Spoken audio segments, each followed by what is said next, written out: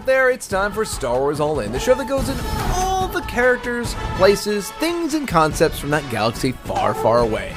My name is Mac, and I'm joined by my fellow droid smith, Ross. Mac, it is great to be back tonight building some droids with you. I'm very excited to explore some cantinas, and some cantinas. It's going to be a blast. That's pretty much where we stick around. But that's because we're having a droid spectacular! Woo! Woo! So we decided that we were looking at our topic bin, and we kind of saw some droids in there, and we just kind of put them together and said, let's talk about just droids for a week. It's going to be fun. Droids are something that for me as a kid didn't do it for me. They never really were what hooked me. It was the laser swords and the Force. But as I've gotten older, I can't believe how much R2 has become a favorite character of mine. When he just never was. Much. He gets to see so much. And it's kind of maybe a little bit blasphemous to say, but you know what started it was BB-8. That was the droid that got me into droids. It's not necessarily my favorite droid. Once you had a round droid friend, I'm like, there's something to these. BB-8's personality in TFA that just did it for me, yeah. I was going to say, him being round helped you find a place in your heart for droids, and him being basically just two circles on top of each other would inform your Porg love not a few years later. Oh, boy. But we're going to talk about we're going to talk about someone who intersects with R2's journey. We're going to talk about R5. We are R5D4, that red, white, and blue domed, flat dome droid that you may know from episode 4. Who makes the noble sacrifice, as you'll learn, to allow the rebellion to survive. He does. But that's not the only people we're talking about. We're also talking about EV-99, the female program torture droid from the bowels of Jabba's palace, and later a few other places as well. Sadistic as she is. Yeah, and then we're going to talk about R3X Rex, the DJ at Galaxy's Edge, and a few other odd jobs. And a few other things they've done. Resume builders. Yeah, I might have flown a few things from here and there. It's going to be a lot of fun, and we're kind of excited to get into it. It's an interesting... We go a lot of places, I think, in what we're going to talk about, just because we're a little crazy here in quarantine. So it's going to be fun. I hope you enjoy it. And we're going to get started right after this.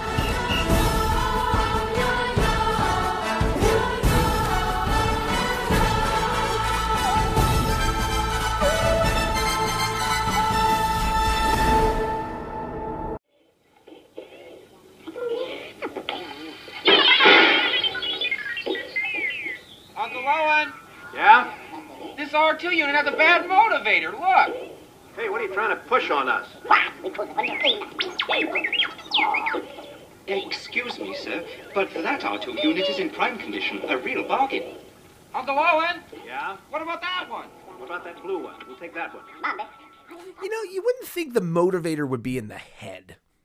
Well, I'm no droid expert, Mac. I'm no Babu A freak. droid smith? Yeah, that's true. You're no Babu freak. Yeah, I have not been to Galaxy's Edge. I have not built my Christmas-themed R2 unit, so I have not really thought about it, honestly. That's my honest opinion. I've never thought about where the motivator in a droid is. What is a motivator? You know, probably. I don't know if I know. I know. Every time I hear it, all I can think of with the motivator is he's got a bad motivator, and then I just see what we're talking about here, R5, Red, the other astromech droid. I would just see him with an emo haircut because he's just not motivated to do anything. I just like to think of he can't move forward, he can't push, he can't propel himself.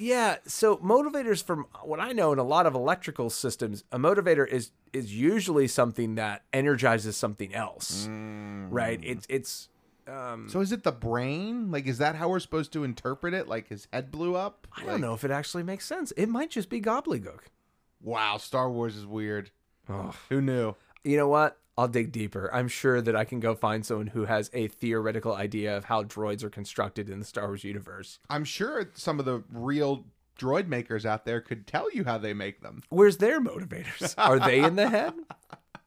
All right, so we're talking about R5D4, if you haven't figured it out by now. The, as Max said, I think appropriately, the other astromech from Star Wars, so from episode 4, A New Hope, this is the red and white and sort of squared off rounded head droid that looks an awful lot like R2-D2, who is about to be sold instead of R2, and instead has a little accident, blows his head up, And well, hey, Yeah, you that's feel that like droid. you feel like in the Star Wars universe, even though it's R5, which implies that this is like a model 3 years later than R2. It obviously isn't, because this feels like, oh well, this is the model from 4 years ago.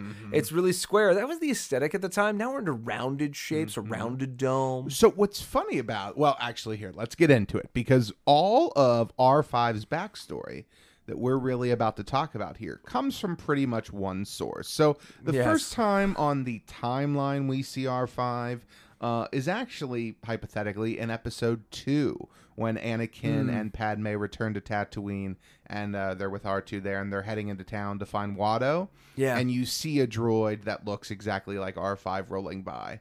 Now, this is what is in the film and listed on Wikipedia, obviously. But I couldn't find any like episode 2 source books that confirmed it. Well, and the thing about it is, it's weird, is so they used R2 parts to put astromech droids in all kinds of stuff in the original trilogy. There was like the Death Star edition, which had like a clear helmet, and there's a whole bunch of this stuff. And astromech droids are toasters. They're everywhere. They're just an appliance in the Star Wars universe, and anywhere that has a bunch of ships, you're gonna find a few of these hanging around. I think the thing with our particular friend here, Red, is he has the blue arms, like this upright arms of R2-D2. Literally, it's from an R2-D2. Which makes you imagine that if all the rest of him's red, that's probably not factory. Which is why when you see this red boxy R5 unit with blue legs, you kind of just want to assume it's always the same exact droid. Yeah. And hey, it could be. If you want to think it is, we support you. Yeah. That's right. But now, let's get into the bulk of his story. And this comes from pretty much one place, from the novel From a Certain Point of View. We've talked about this once or twice, right, Mac? Just a few times. It comes up a few times. We don't pick topics on purpose. I think it's just we adore that book, and we can always find the way to stitch something back to it when possible. Yeah, I mean, it's definitely top tier for both of us, and this story is one of our favorites. Yes. So the story is called The Red One, and it's written by Ray Carson. Now, if you don't know, Ray Carson is actually the author of other Star Wars books. Mac, have you ever read, off the top of your head, she's written other things as well, but have you ever read any of her Star Wars books? Now, she wrote the Rise of Skywalker novel. Did you read that? I did not read the Rise of Skywalker one yet. I did read that, and I enjoyed it. I don't traditionally read movie novelizations for a while, because generally they come out either right around the time of the film or a couple months after, close to when the film's coming out at home edition.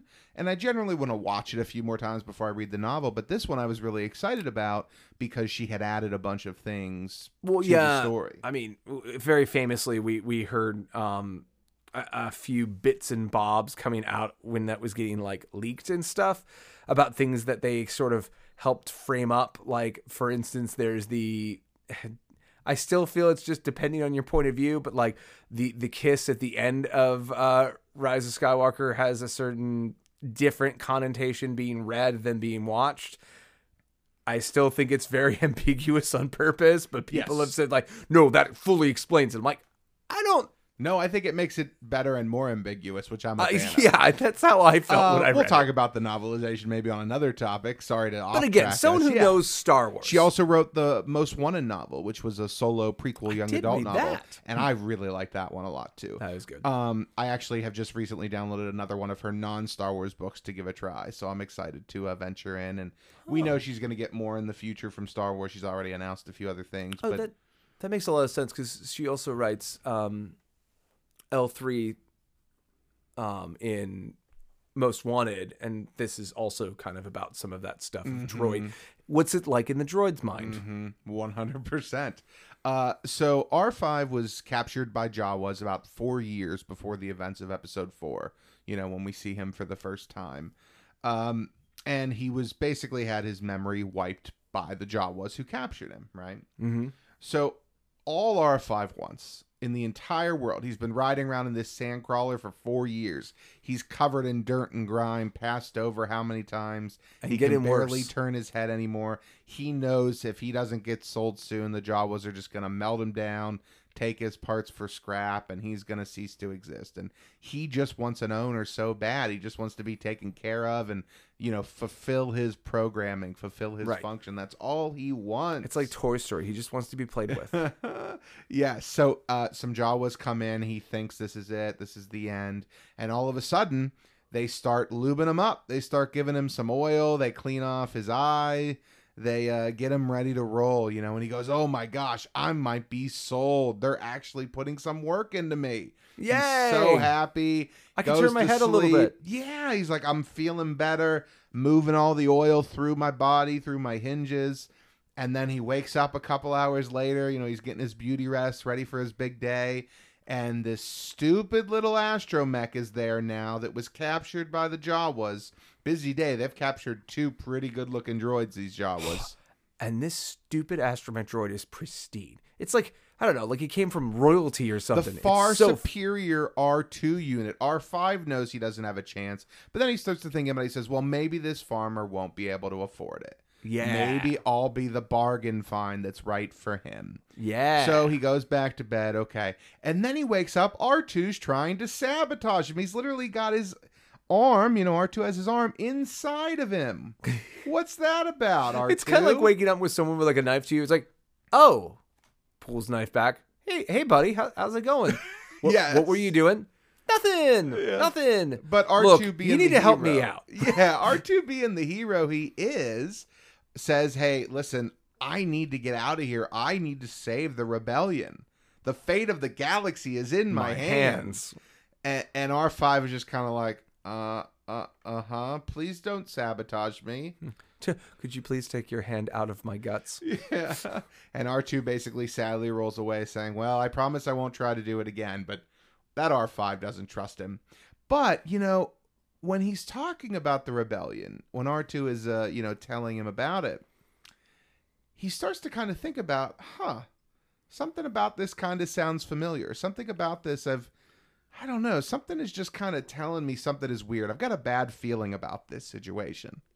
Yeah, which is where this novel's super interesting. We'll talk about it when we get through the whole story, but Yeah. So the next morning, the droids go up for sale, and of course you have this farmer with this grayish beard and his well taken care of robes, and you have this kind of whiny little farm kid with his sun bleached hair, and they're walking down the line, and wow, just like that, yeah, that red one, we'll take that one. Oh my gosh, he's been sold. He can't believe it. R5 is having the best day, right?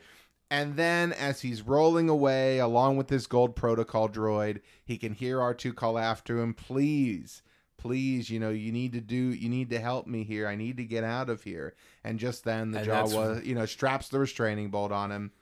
And R5 just feels this feeling of he believes him. He believes R2 is being serious. He's not just some droid with a defect in his programming. He really has to save the galaxy. This isn't out of selfishness. There's something to this. Yeah, for sure. And R5 does what he can do. He performs a very courageous and difficult act. He gathers all of that lubrication that has been pumped into him by the Jawas, and he brings it all up through his circuits and collects it in a reservoir right underneath his head. He loosens his dome plate, and he increases his temperature so much that it pops, and then he plays dead. Yeah. And while Uncle Owen is berating some Jawas for selling them a defective What are you product, trying to do to us? R5 sits there playing dead, knowing that he's done the right thing to help the galaxy. And they buy the blue one. And they buy the blue one, saving the galaxy. But while this may be the end of the story we see on film, it is not the end of R5's story. No. R5, of course, taken back on the Sandcrawler, thinking he's junk. Well, the next day, he was proven right when a couple of stormtroopers come calling. Yes. And start massacring all the Jawas. Start massacring the Jawas, asking for information about that blue droid. And now R5 knows he's done the right thing. So after all the Jawas are dead, And the nice thing is, and you know, he's still playing dead, so the stormtroopers don't shoot him because he's not moving. Yeah, anything that's moving gets a blast, but he's just a dead droid in the corner in a pile of scrap. So after he's sure all the stormtroopers leave, he rolls down that ramp to freedom, baby. Yeah. Now, it's kind of strange because it has been confirmed, but we do see him once again in live action Star Wars. We do, don't we? Tell us about it. So in chapter 5 of The Mandalorian, The Gunslinger, our hero goes to Mos Eisley. He's hanging out on Tatooine, and we see a bunch of familiar things. We see pit droids. We see, you know, we get a feeling of like, oh, I've been here before. And one of the things that sells that is we see some familiar faces, including Red. Yes, over kind of in the corner there, just doing his thing. We've got our little friend R5. And as part of the teases, we saw this on Instagram, which is why we know it's not a Red unit. It's R5. yes. From Jon Favreau's Instagram. Seems like life has been pretty good for him because we're now what, like 9 years 9 years, ABY? Give or take. Yeah. So again, he's around people. He's probably being used for a good purpose. So we know like 13 years of this one droid story. That's pretty cool. That is pretty cool. Not a lot of detail, but man, this is why I love these books. Now, the thing that's interesting to me, and it caught me really arrestingly when we first read this, but like, he's got a bad feeling about it. I believe the words "he's got a bad feeling about this" are stated, which we all know that means force magic, because I think R4 can sense the force, which isn't in tradition. So in the EU is a very established thing because, well, this is what nerds do when they write role-playing games. Is like, well, droids can't be force sensitive. Well, why? Well, because, I don't know, when Vader gets all these mechanical parts, he's stated to be worse in the force. I'm like, well, that could also be because he's just become a monster. That could be it too. But we always had this thing that technology and the force are opposed to each other, and that was reinforced in the prequels because living cells create the force. So how could a droid with no mitochondria, or not mitochondria, midichlorians, if you're curious why I said mitochondria, go check out our midichlorian episode. Oh my God, we did a midichlorian episode? Yeah. That was real early too. These topics. We really do need to we really need to go build that index of topics we've covered because we're forgetting. Yeah. But anyway, like if he doesn't have midichlorians, then how does he sense the force? But like he totally does. And I mean, it's getting pretty hard to excuse that R2-D2 is not also moving with the hand of the force at certain points because again, they're all part of the great weaving plan of the force to try and keep its balance. And if R5 hadn't blown up, the rebellion could have been lost. R2 could have been captured by the Empire that next day, and they find the Death Star plans. They put him in a lockbox that you can't get to that's even more secure than Scarif, and the rebels get blown up with Yavin 4. And Exar Kun's ghost gets dispensed to the universe. A whole different kind of terror. It's a whole different world. So it's a what-if story we would read, which also, if you want to read that, Dark Horse Comics, Star Wars Infinite, A New Hope, is all about the idea what if Luke's proton torpedo didn't go off? What if it was just happened to be a manufacturer dud? I love those. And then the planet gets blown to hell and they have to work through it. It's great. Awesome.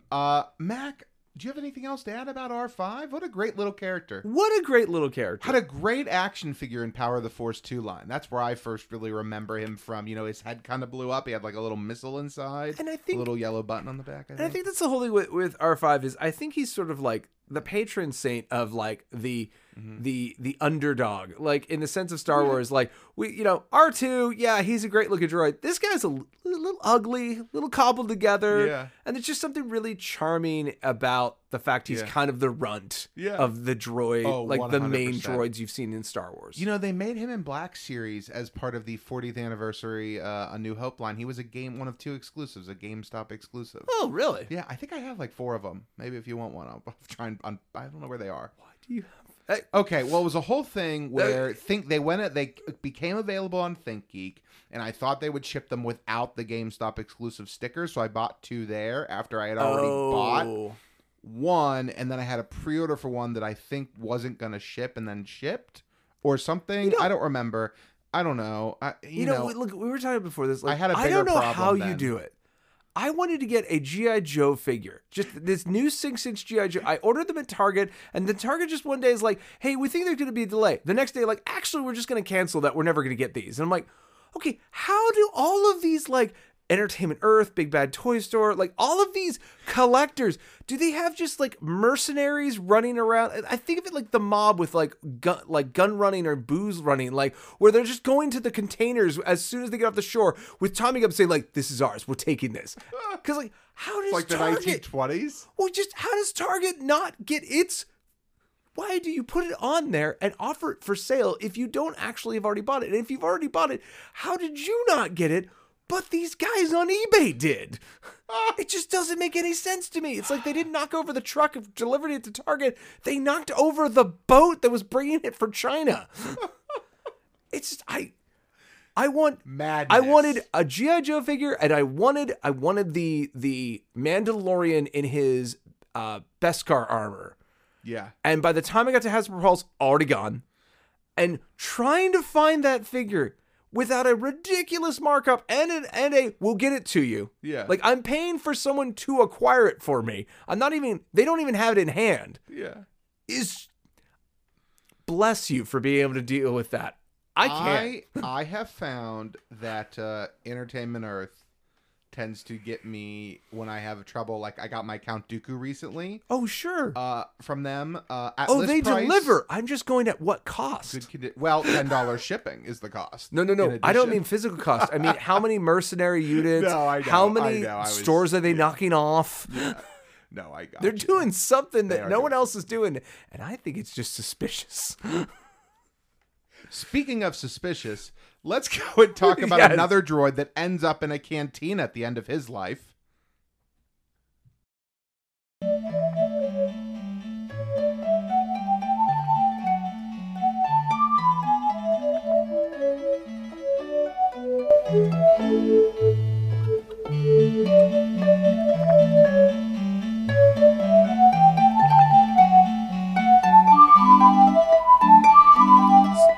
Down in the pits of Jabba's palace, probably somewhere on that level where the Rancor Keeper lives.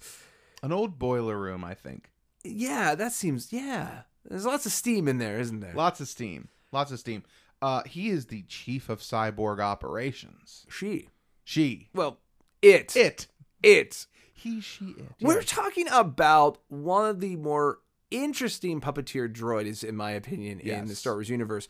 We're talking about EV-9D9, which we will, I'm sure, say 99 99. most of the time. And there's a D in there. You can't hear it, but it's there.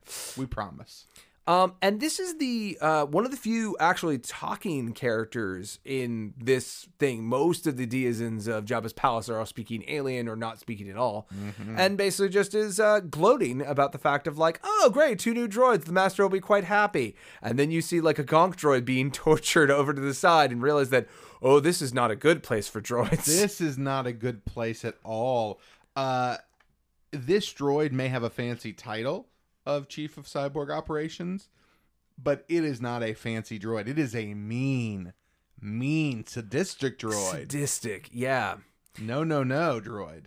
Now, one of the interesting things about this is, at least back in the day, I remember it was an important distinction that this was the first time we had heard, all right, let's rephrase this.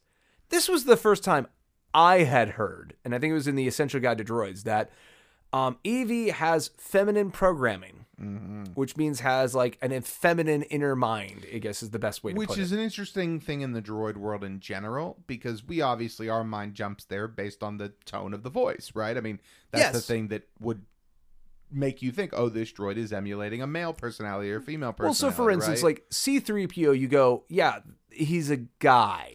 We feel that way because he's played by Anthony Daniels and talks in Anthony Daniels' voice. Yeah. Whereas it's easier to look at something like a gonk droid or even R2 and go, oh, that's an it. Yeah. It doesn't really have a voice that makes us feel it's masculine or feminine. Which is, well, a whole other interesting debate that you Well, could have. okay, we'll reverse. Yeah. The Essential Guide to Droids came out in like 1998, so let's just preface that it was a different world, and we might think very different things about how to view this now. Well, Star Wars, to an extent, has even made content that revolves around droids' rights and, are they sentient and all that. So that storyline is something we're seeing. It was in Solo. It was in Most Wanted. It is even in the last topic we talked about a little bit. So, this is happening. The thing about it is George Lucas said that droids are appliances and people don't treat them any better than their toaster. But that means that George Lucas never saw Brave Little Toaster and realized how much emotions we can throw at a toaster. Do you think George never saw Brave Little Toaster? I think he would have.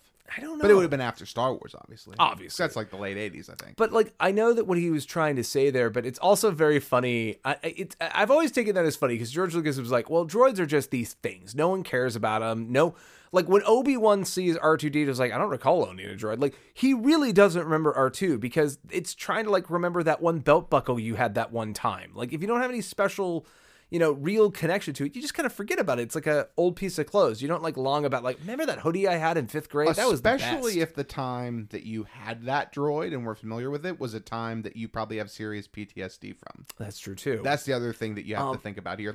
20 years ago, yes, obviously it was a very traumatic experience. You might not remember all that. That's true. And for that, I just found it funny because and George Lucas is a motorhead.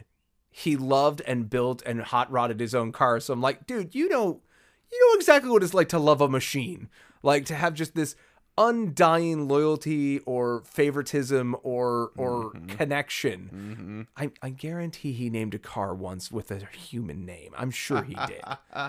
Yeah. So again, this was right. a big thing because there were characters that were coming around that was making these lines very bold, like Guri, who was a humanoid woman-looking droid that was held by Prince Shizor. That's a character in Shadows of the Empire, and we were starting to get the idea of oh, okay, so there's this dichotomy to it. And it was just interesting because out of all the random droids, just throw up real personality, the crazy sadist droid with the totally synthesized voice apparently thinks they're a she droid. Yeah. Now, I will say, watching Return of the Jedi for the first time at 5-6 years old, whatever it was, I would not have guessed that it had a female programming. I wouldn't have guessed it had a masculine either. It was a robot. It was robotic. So let's describe it. It's this very spindly. Yeah, it's the right word. It almost reminds me of I wonder if they looked to that as some inspiration when they were starting to design the battle droids, because they also have that kind of skeletal. That is accurate. Yeah. They just, you see the arms, and the arms are basically just two hydraulics that will move it up and down. And I think it's also because it's puppeteered from below. This is, they call it a stick puppet, where you're using basically pulling and pushing on things to move arms and stuff around. And it's got this kind of, I guess it's a hinged jaw that just just this flaps down mouth, and then its head is just sort of this elongated, almost like a bread box. It's kind of curved on the top. It's a little too long, it juts out a little too far from the neck. Yeah. And that's kind of about it. And then the other signature thing is it has 3 photoreceptors. It's got 2 little beady eyes, and it's got an extra one. Mm-hmm. And it's unique looking. I mean, the whole point of Jabba's palace on every possible level you can think of it was oh, you think the cantina had weird things in it? Hold my beer. Because they wanted to go all the way. And this entire scene, this little boiler room, which you see it for 45 seconds. Yeah, not long. AD-8 is over there in the corner, his assistant torturing a droid, and that's really all you see. Torturing that gonk droid. Yeah. So as we've gone on, there have been materials that have given 99 more agency, that 99 isn't just apathetic or I'm a robot. They're doing the thing to the droid I have to do. No. Has at some point developed a joy in harming their other droids. A lot of this stuff comes from a recent book. I think it's called Droidography. Okay. I had to look it up because I didn't own it, oddly enough. In fact... And you put it on the list? Oh, yeah. So it came out last year. Sorry, okay. I'm going to pull it up right now. Was it more like a DK book kind of thing? Or Yeah. Oh, Okay. it literally is. I was right. Star Wars Droidography, available now on Amazon for $18.99 hardcover. But it's got a nice little video I watched earlier because I literally missed this book or whatever. Yeah. So I'll have a copy in a couple days. But that's where I'm getting a lot of this information from. I mean, it's not a lot. It's definitely a younger child book, but it's got a lot of cool interactive stuff. Like little pieces of paper that move and pop out and stuff. But he was a supervisor droid with a defect who was wanting to hurt other droids, basically. That was his defect. He wanted, or she, sorry, I keep saying he. She wanted to, yeah. Originally worked on a moisture farm, similar to... Yeah, they did maintenance on, evaporators. Yeah. So, it's an interesting droid because it can hypothetically do lots of different tasks. It's not like it's designed for torture. It just chooses to. Yeah, these are, we talked before about there's the degrees of droids, and this is the degree that's like maintenance, but also humanoid. So while it's not a protocol droid like C-3PO, it's humanoid shaped because it's supposed to go do humanoid tasks like work on evaporators. Yeah. The other thing I read that was when I was poking around research was that third eye, which I'm curious was either a mistake or just someone on set just going, punch another hole in there. Because the way its eyes work is they're small perforations in the dome with has a light back there, which is probably why that head's really long to fit a light. And someone put an extra eye in there, and then according to the stuff I read was like, oh yeah, 99 decided to add a third photoreceptor and was able to self-modify because Mos Eisley is not exactly, they're kind of lax on like watching their droids and making sure they're not becoming sadists with third eyes. And apparently the third eye is literally like studies electrical circuitry diagrams and basically allows 99 to watch droid pain as it was put. And I'm like, what? Why would you program a robot with pain responses? Why would you even do that? Because it can, I guess. Well, that's the thing is like, that's the most sadistic thing I was thinking. Like, do you remember when we touched on Dr. Ivaza? We were talking about the fact that like, oh, well, now that person in Solo who has like one piece of a head, like just only is like the lower third of a head.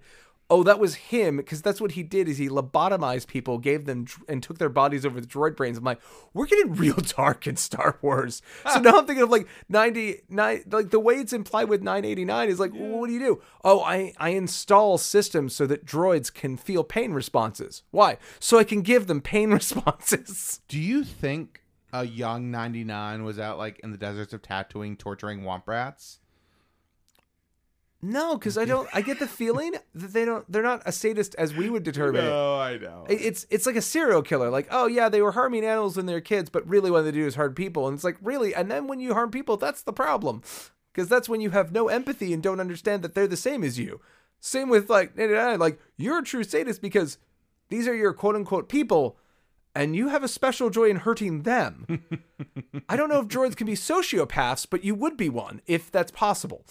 So, Mac, what do you think happened to 99 after Jabba's palace shut down? Well, you would hope that in all the many, many raids that would go on in Jabba's palace of stealing all the good stuff, that a sadistic little monster like this would have been, shot or scrapped or, picked up. But apparently that is not the case. Yes, there is apparently, and I'm sure you've all seen this, whether you realize it or not, in chapter 5 of The Mandalorian, as we just mentioned in the previous topic, this character shows up in the cantina in Mos Eisley, tending bar. Yes. Droids have taken over. There goes the neighborhood. It's the droid that informs the Mandalorian that the guild no longer operates on Tatooine, and there's no work for him here. Remember that droid? Yes. In The Mandalorian, also voiced by Mark Hamill. Yes. Crazy, Which right? is neat. Yeah, it just came out on Disney Plus the other day in the last episode of the Gallery series. And the biggest thing with the Gallery series is where they tell you it's not a EV9D9 model. It's that EV9D9. Had to find a new work. So you got to wonder what happened. So we know, we already talked about versatile droid. Can do lots of stuff. Can do humanoid stuff. So that's easy enough to find job doing humanoid stuff. Do you think at some point they got programmed and that's why they've got Mark Hamill under all that synthesized voice now? It's possible. Do you think that maybe they just got out there, or just like after seeing all the massacring of all these beings who are trying to raid like Jabba's palace and all the infighting that inevitably happens from that power vacuum, did they think like, wait, is this what I've been doing to people? I need to go home and rethink my life. Like, do you think that maybe they just like had a coming to the maker moment where they realized that they should do better?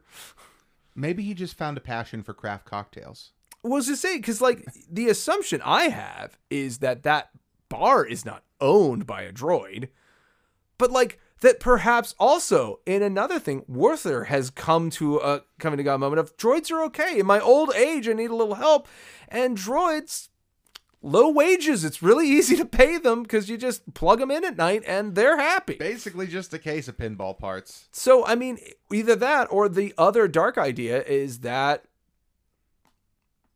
99 has taken that sadism to the ultimate level and started torturing people at Jabba's palace. And by the time we get to the bar, that's just like a hunting ground where they're deciding who they're going to kill. And Werther was killed by this droid when they took over the bar. And when someone said like, hey, I thought there were no droids here. They're like, oh, you're my next hit. It's a conspiracy at the highest level.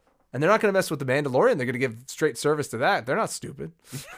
They're not stupid. That's a good point. There's one other time that came to mind where we get to see this droid, and that is in some of the DLC bonus content from The Force Unleashed. Now, obviously not a part of canonical Star Wars anymore, of the current right. canonical EU. But if you don't remember, there are some really fun levels as part of the first Force Unleashed that came out after the fact. Yeah. One where you go to Hoth and you fight some Wampas. I'm pretty sure we've talked about that on here before. Yeah. And then there's another one where you go to Jabba's palace and you kind of fight your way out of the palace through the bows. And you do actually spend some time in that same chamber. So just a neat little homage to that as well. And again, just a really interesting droid. And again, just shows the ingenuity that they had during Return of the Jedi of trying out different techniques of bringing these creatures to life. Because like I said, I think it's an interesting thing because it's a very puppety droid when most of the droids were either people in suits or they were purely mechanical like R2. Yeah, a little bit more of a puppet, like you were saying. Very different, very interesting, very and a lot more animated than other ones, like you mentioned, 88, 80. AD8D8. 8D8. Yeah. I couldn't remember his, who's kind of humanoid, but you can see the lever, what he's attached to, or 2B, the medical droid from Hoth, is also that way, but like very stiff.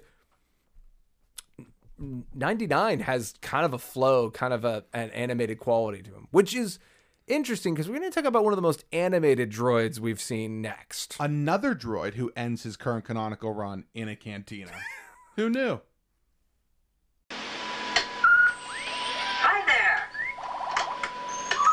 I see they're loading our navigator R2-D2, and then we'll be on our way. So sit back, relax, and enjoy the flight. Star Force 45, elevator platform has been activated. Commence final pre-launch. Roger, Control. All status go. Oh, wrong way! Brakes! Brakes! Where are the brakes?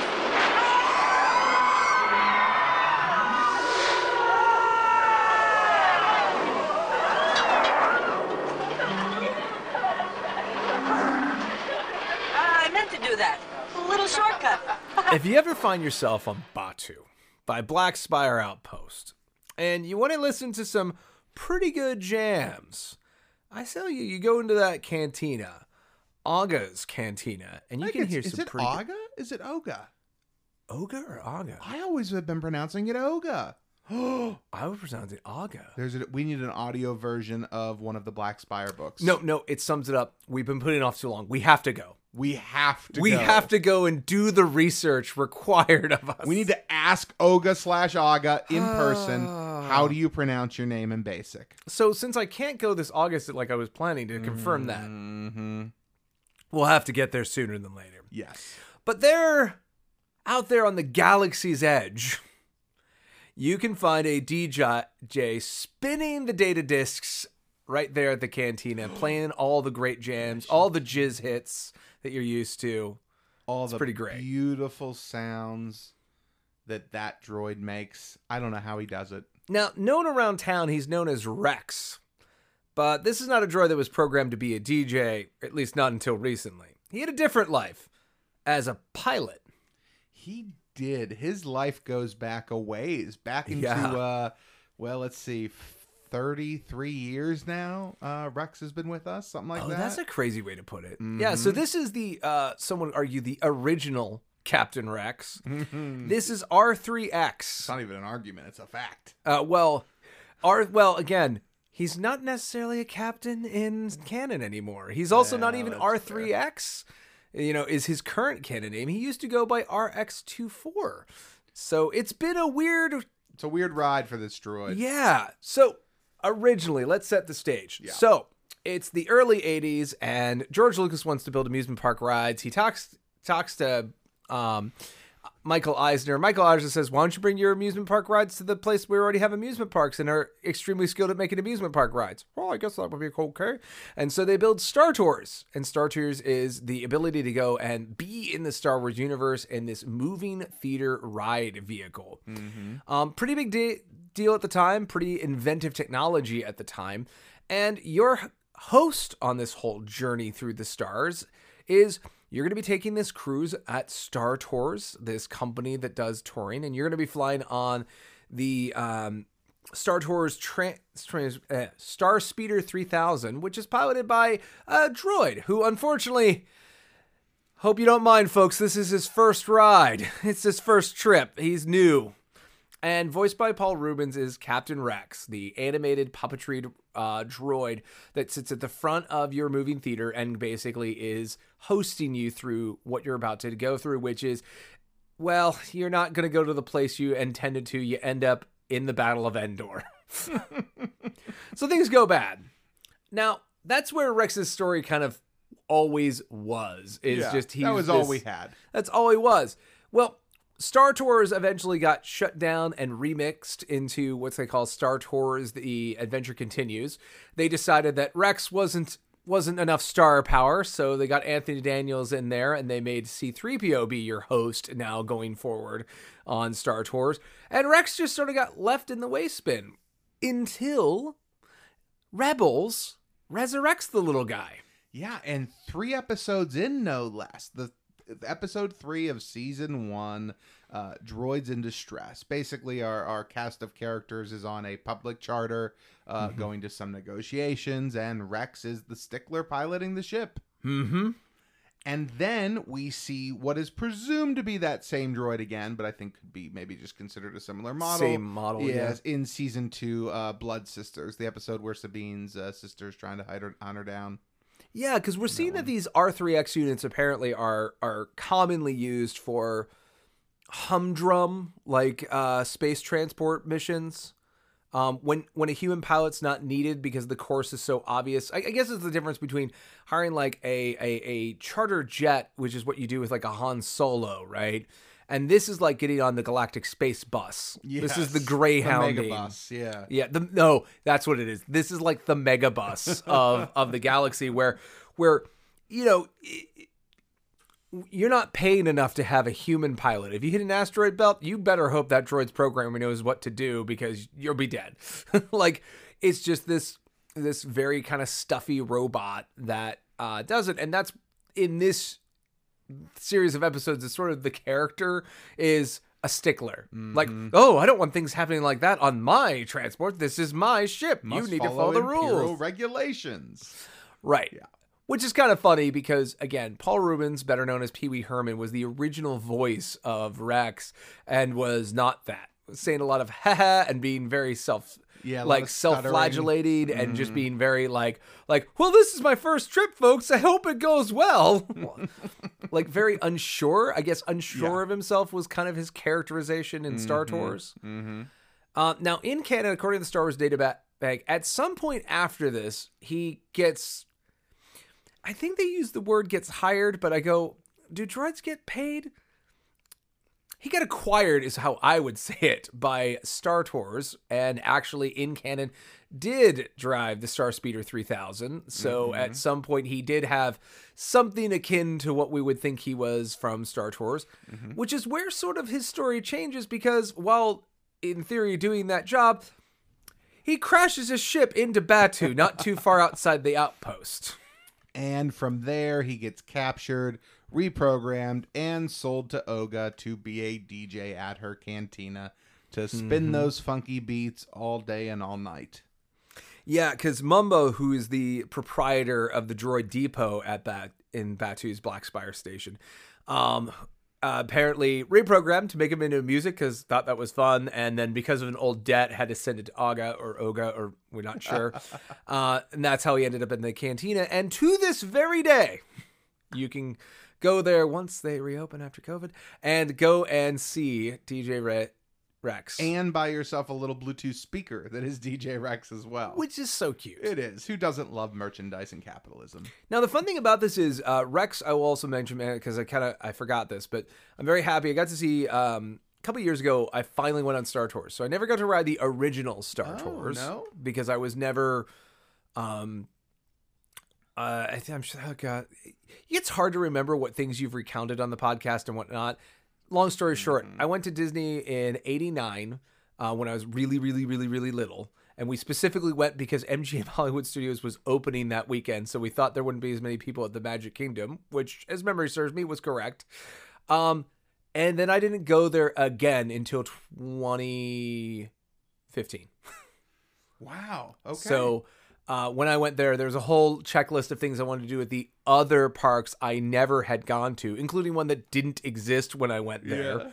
Yeah. And I really wanted to ride Star Tours, but it had already been changed to Star Tours The Adventure Continues, which is actually fundamentally a better ride. Yeah.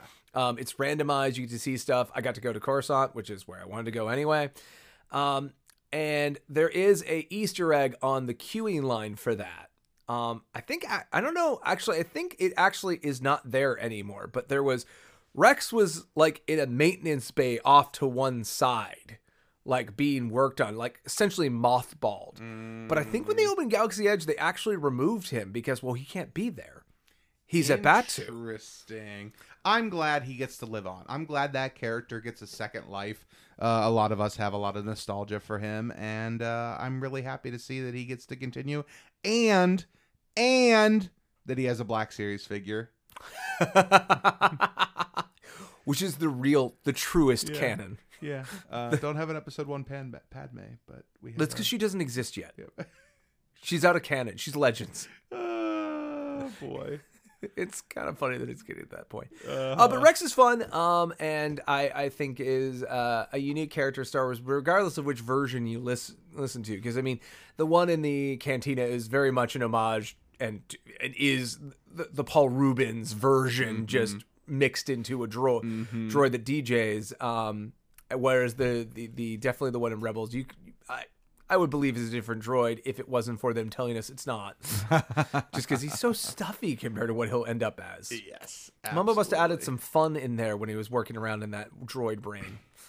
But yeah, Captain Rex, really great. Not to be confused with the other Captain Rex. Which we haven't done yet. We'll have to get to that. I mean, he'll be a whole episode. Oh, there's a lot to say about Captain Rex. But maybe he might even be big enough now where he's more than one episode. He might have to be broken up. If nothing else, I think you could definitely divide prequel. Yeah. And especially if there's rumored to be more.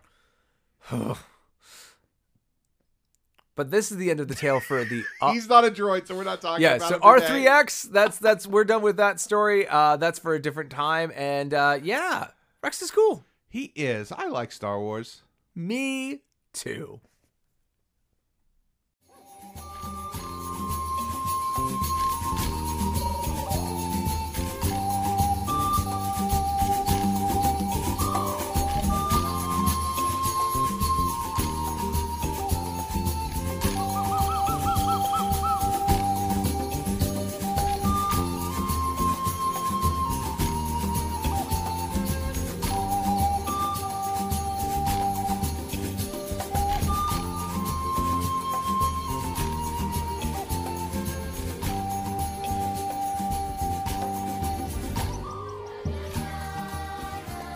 All right, fire up the oil baths. We're done with this droid spectacular. Everyone can relax.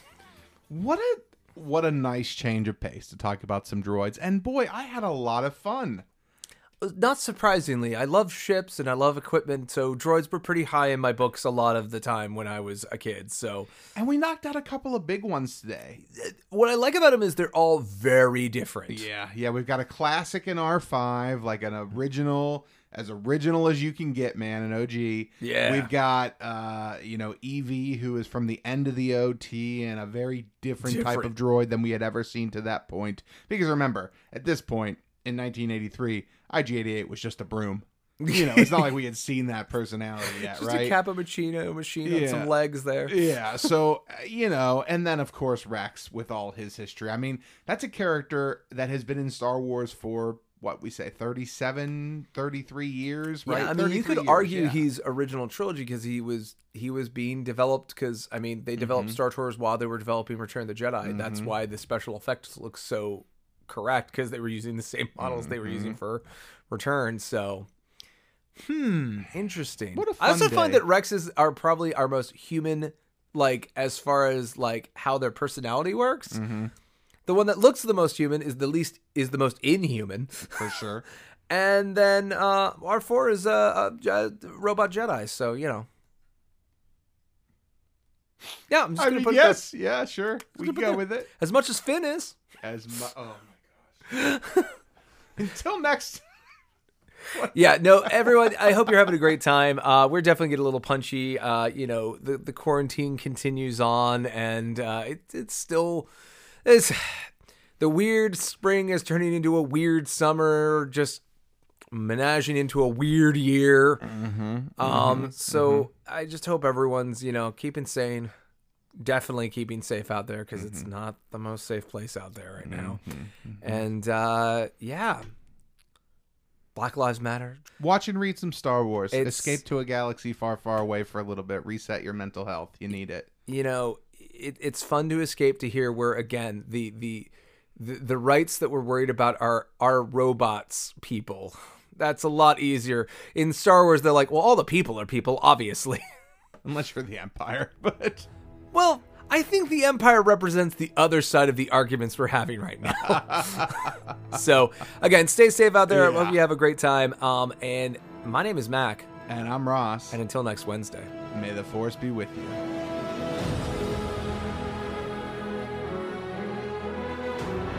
This production is not endorsed by any other property and is the sole responsibility of Mac Purvis III, Ross Grieco, and those involved in its production. It is meant for entertainment purposes only. Other than content provided by this production's providers, all music, music clips, sound bites, rights are reserved, and their respective owners have not endorsed any aspect of this show. Copyright 2020.